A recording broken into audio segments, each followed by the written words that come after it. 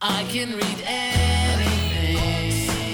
Yes. I can read everything. Yes. I can explore. I seldom gasp as I'm reading book reviews, but when I saw this book, I did. Lois Lowry has a new book coming out? Incredible.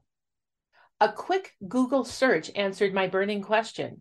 She's 85 years old. You may remember Ms. Lowry from Number the Stars or the Giver Quartet, or you might remember her from Anastasia Krupnik or the Goonie Bird Green series.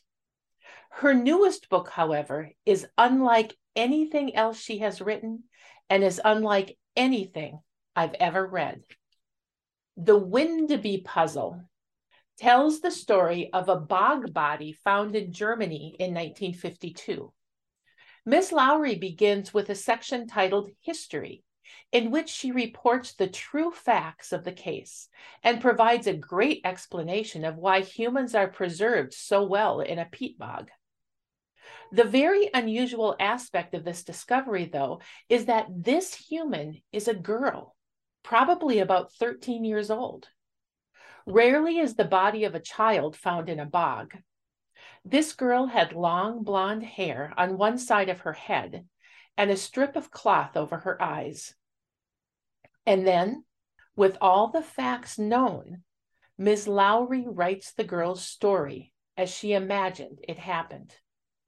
The story ends tragically, as one probably knew it must. Following this story, however, is another history section.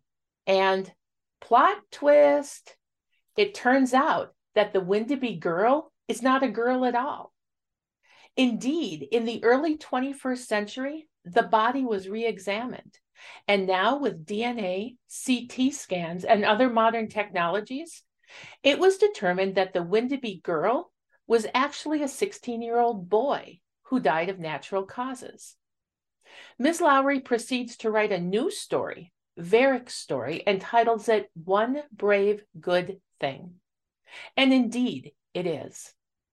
Finally, Ms. Lowry reminds us in a final history section that all of our stories are important. And in order to keep our history and our stories alive, we need to tell them. What an incredible, unique, and welcome addition to my library shelves. Arthur Popper is a third-generation salesperson. His family owns a secondhand shop, Universal Trash, where their new slogan, Save the Earth and Save Your Cash, Shop at Universal Trash, has encouraged many new customers to the shop. One day, intrigue enters in the form of a chipped teacup just set on the shelves. This cup had disappeared years earlier and has deep ties to the store. Where has the cup been? Who brought it back and why? Arthur tries to piece together the clues and soon finds himself in the middle of a deepening mystery that spreads to stolen jewelry. Does he have what it takes to solve this case? The characters in Trashed by Martha Freeman might be the most realistic group of people I've come across in years. Legendary author Beverly Cleary, when asked why she started writing books, said it was in response to kids asking her where they could find books about real kids, about themselves. This is exactly what Martha Freeman gives us in Trashed. A great story about normal kids who do really cool things. If Henry Huggins was mixed with Encyclopedia Brown, you'd get Arthur Popper.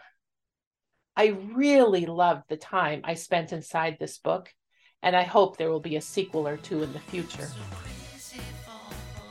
This is what we're reading, and we're hearing from children's librarian Tracy Campa. She's just told us about the new Lois Lowry and Martha Freeman books. Up next, Tracy tells us about Just Like Grandma by Kim Rogers and Once Upon a Book by Grace Lin. With some books, hearing the words is a significantly better introduction than me telling you about the words.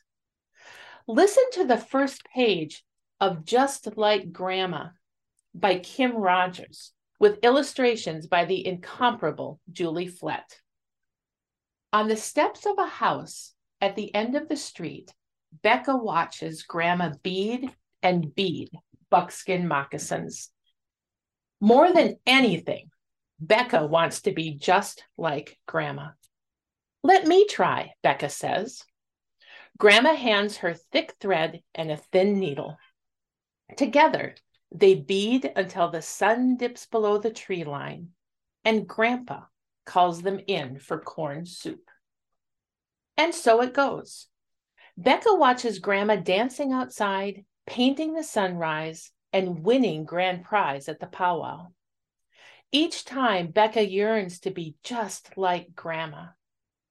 And while Grandma is teaching Becca those traditions, Grandpa is busy in the kitchen, cooking delicious traditional food for the adventurers. One day, Grandma is looking out the window at Becca shooting hoops, and she goes out to join her, asking her if she could try. Becca teaches Grandma her basketball moves, and Grandma hopes she can be just like Becca. The athletes are eventually called in to another delicious meal prepared by Grandpa. Finally, it's time for basketball tryouts, with Grandpa and Grandma waiting outside so Becca is not too nervous. While I won't give away the ending, you will be delighted to know that Grandpa is still providing food for his family. This wonderful intergenerational book is perfectly made for families everywhere and begs to be read just one more time. Sometimes a book falls into my lap just when I need it. In Once Upon a Book by Grace Lynn, illustrated by Kate Mesner, we are introduced to Alice, a girl who is, quote, tired of heavy sweaters and thick socks and staying inside with nothing to do. I wish I were someplace that wasn't so frozen and gray, she grumbled to her mother, unquote. As Alice stomps away, however, she sees the pages of a book flutter, and she is invited into the book by the characters. Alice spends time in a steamy rainforest, and then, tired of all the wet, climbs into a book with the camels. Then, being done with all that dry and dusty, she climbs into a book with the fish and continues to explore a succession of perfect environments until she finds herself floating alone next to the moon. Alice hears her mother inviting her to turn the page and come out of her book and into her warm kitchen, where dinner is waiting.